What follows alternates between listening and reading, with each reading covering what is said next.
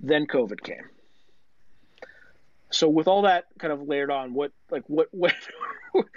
in your opinion, how did that accentuate or amplify this effect?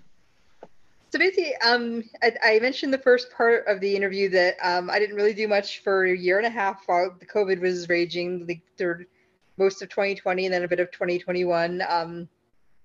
But I was looking a lot at Twitter, and I was reading a lot about the pandemic and reading a lot of news and reading a lot of blogs and reading just a lot of everything having to do with it.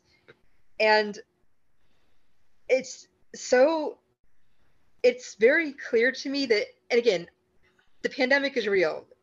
Almost 1 million Americans have died from it. It is a extremely bad virus.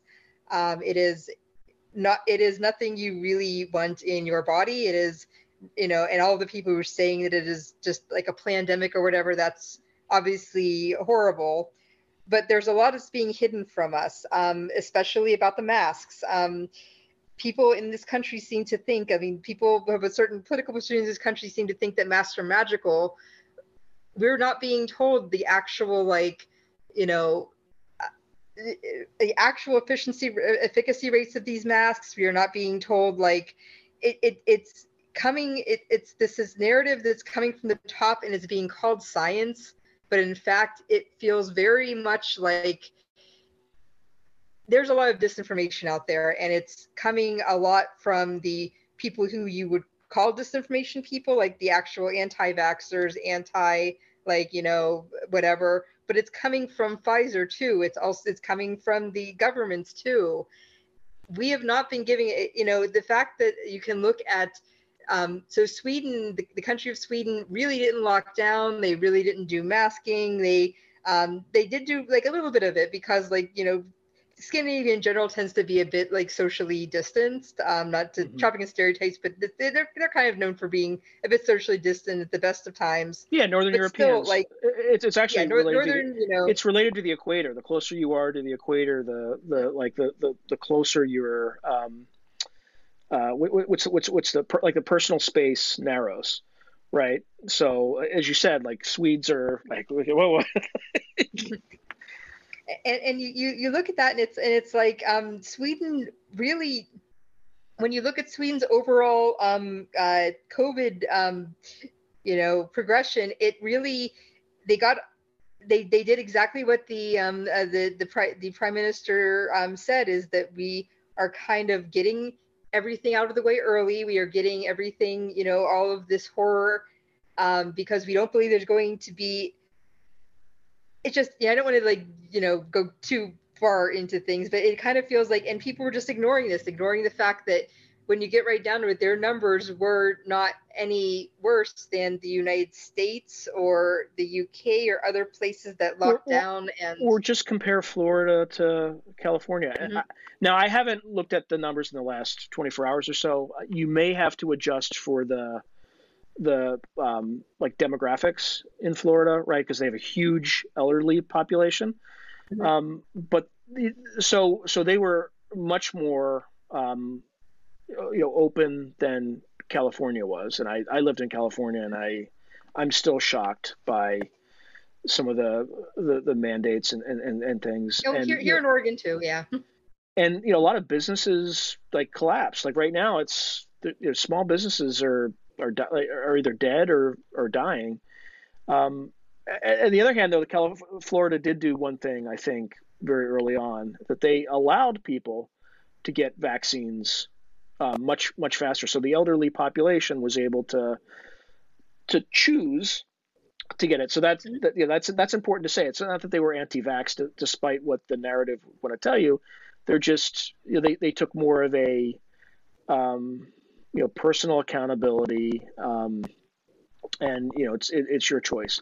Now, I know in this sort of environment, the first response to that is, well, your choice is going to impact other people's choices, and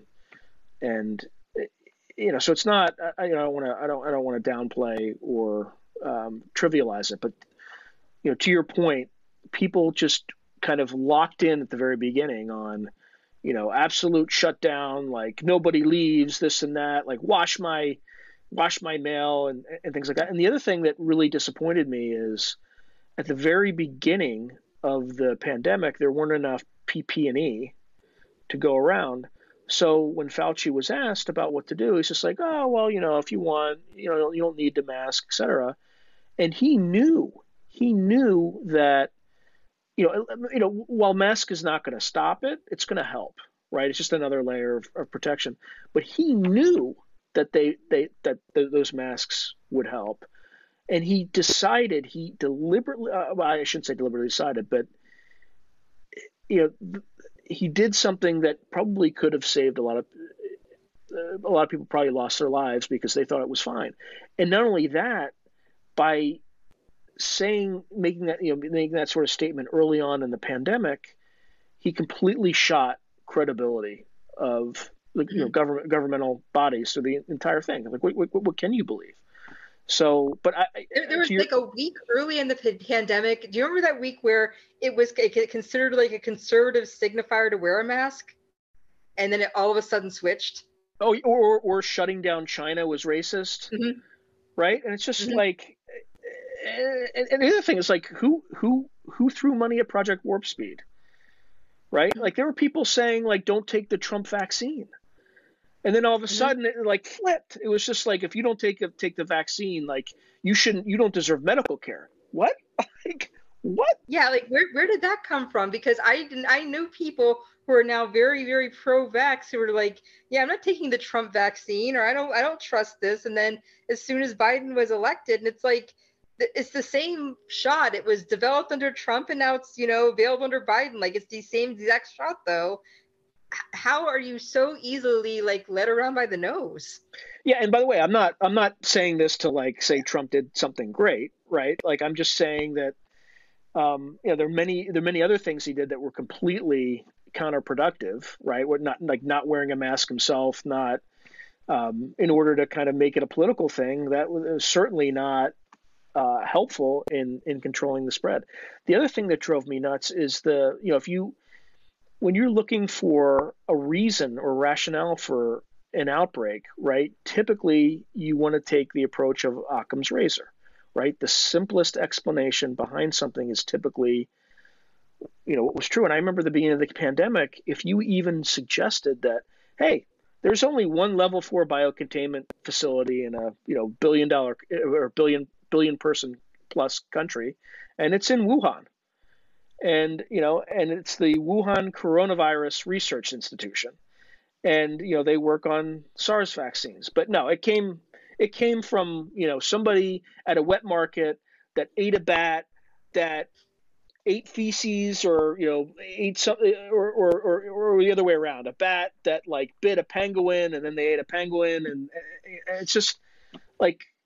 And that became like, if you even suggested like, hey, maybe it just, I'm not saying that the Chinese weaponized it and unleashed it in the world. I think that's crazy, but maybe it just escaped from the lab. Like, seems pretty logical to me. And it was suddenly like, oh, racist, like accepted, we all kind of accept that that's the case. At least I think most people do now. The lab leak. I don't know. It's okay to say it now. It's okay to say it. Like back in the beginning, you couldn't even raise it as a possibility. And I was just remember that. It was, just absolutely insane. And then there's another story too. If you notice, the administration never really pushed that narrative, which in most cases it would be in its interest to do so, right? To pin it on China and things like that. And I think there's another part of that narrative, which is, and again, I don't remember where I read this or saw it. So please, like audience, take it with a huge grain of salt, investigate it yourself. Cause, I don't think it was in the New York Times. Right. But there was, I read somewhere that, there's an organization that wanted to work on gain of function research, right? And gain of function research is just adding, capability to a virus. It could just be some physical change or, that has no real world capability. But there was an organization that I guess worked with, American organization that worked with Chinese labs, and you can't do gain of function research in the United States, but somehow arranged it so that You could work with Chinese labs to kind of do gain of function research. So they had sent a letter to DARPA, right? And they said, hey, we can do some of this research to help as biodefense, et cetera. And DARPA responded something to the effect of, that's gain of function research. It's illegal. Sorry, we decline. So they took the same research to the NIH, and NIH was like, oh yeah, okay, let's do it. So I don't know if that's what really happened, but given the way that the government has responded, could you imagine if the American government, it's it's not just the Chinese. The Chinese were kind of working on behalf of, and then Mm-hmm. not just themselves, but the other piece that was highly suspicious is before the WHO investigated, the Chinese just wiped everything. Like, Yeah. right? It's just like, come on, And how is nobody this even not really seemed to think that was a huge deal. Like nothing to the see fact that here? there's so little curiosity about like where this thing came from, like it feels like now like it's at least you can say it came from a lab, but like people just seem profoundly incurious about why this happened at all, and it's weird. And look, I'm not saying that's what happened. I'm just saying, like, because the intelligence agencies will never be able to know with 100% clarity unless they get a hold of somebody who was actually in the lab what actually happened. But that narrative certainly makes a lot more sense than like this three species jump and but the fact that you can't even utter that out loud without somebody attacking you back then was absolutely and utterly crazy. Which brings us kind of to deplatforming, and one person who very much was curious about that narrative was Joe Rogan, who our colleague Nick Mamatas calls the Oprah for men, or Oprah for men, and I think that's pretty accurate. Like, he just has extremely long form discussions of people who come on and present their worldviews. I mean, he's had Oliver Stone on, right? If you ever watched anything with Oliver Stone, right, he's a complete kook, right? He's nuts, but at least he has an opportunity to demonstrate that he's a kook, as opposed to just letting somebody just label you, and then you have no in a 2-minute soundbite that they edit, so it makes you look like the biggest Mhm. doofus in the world when you could actually be, we would take Mitt Romney back in, against Obama, right? And he was talking about Russia being a threat, and Obama said, like, in the '80s called, and they went Oh yeah, I remember that. right. And at the time, I agree with Obama. I looked at Russia, and they had declining demographics and declining population, and I kind of agree. I was like, why is Mitt Romney focused on this? Like, he doesn't know what he's talking about right now.